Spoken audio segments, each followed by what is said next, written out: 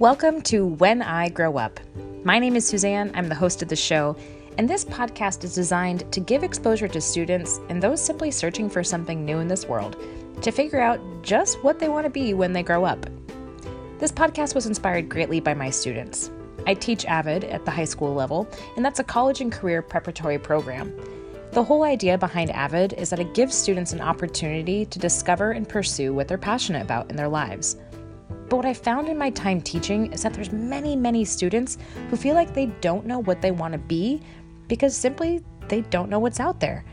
Kids are stuck in the realm of thinking that careers are limited to doctors, teachers, lawyers, businessmen, firemen, and they never get exposed to the wealth of opportunities and jobs that are out there in this world that could actually be their true passion. Now, I'm on a mission to change that. I want to show my students what exactly is out there. How do you find what's exciting to you? How do you pursue it? How do you make your dreams a reality? Who are the people, the opportunities, and the resources that they utilized to make it happen in their lives? So I hope you join me on this journey as I interview a wide variety of people whose jobs make me go, if I were in high school, I would have never known that was a career I could pursue. I want to know how they got there and how they determined what they want to be when they grow up.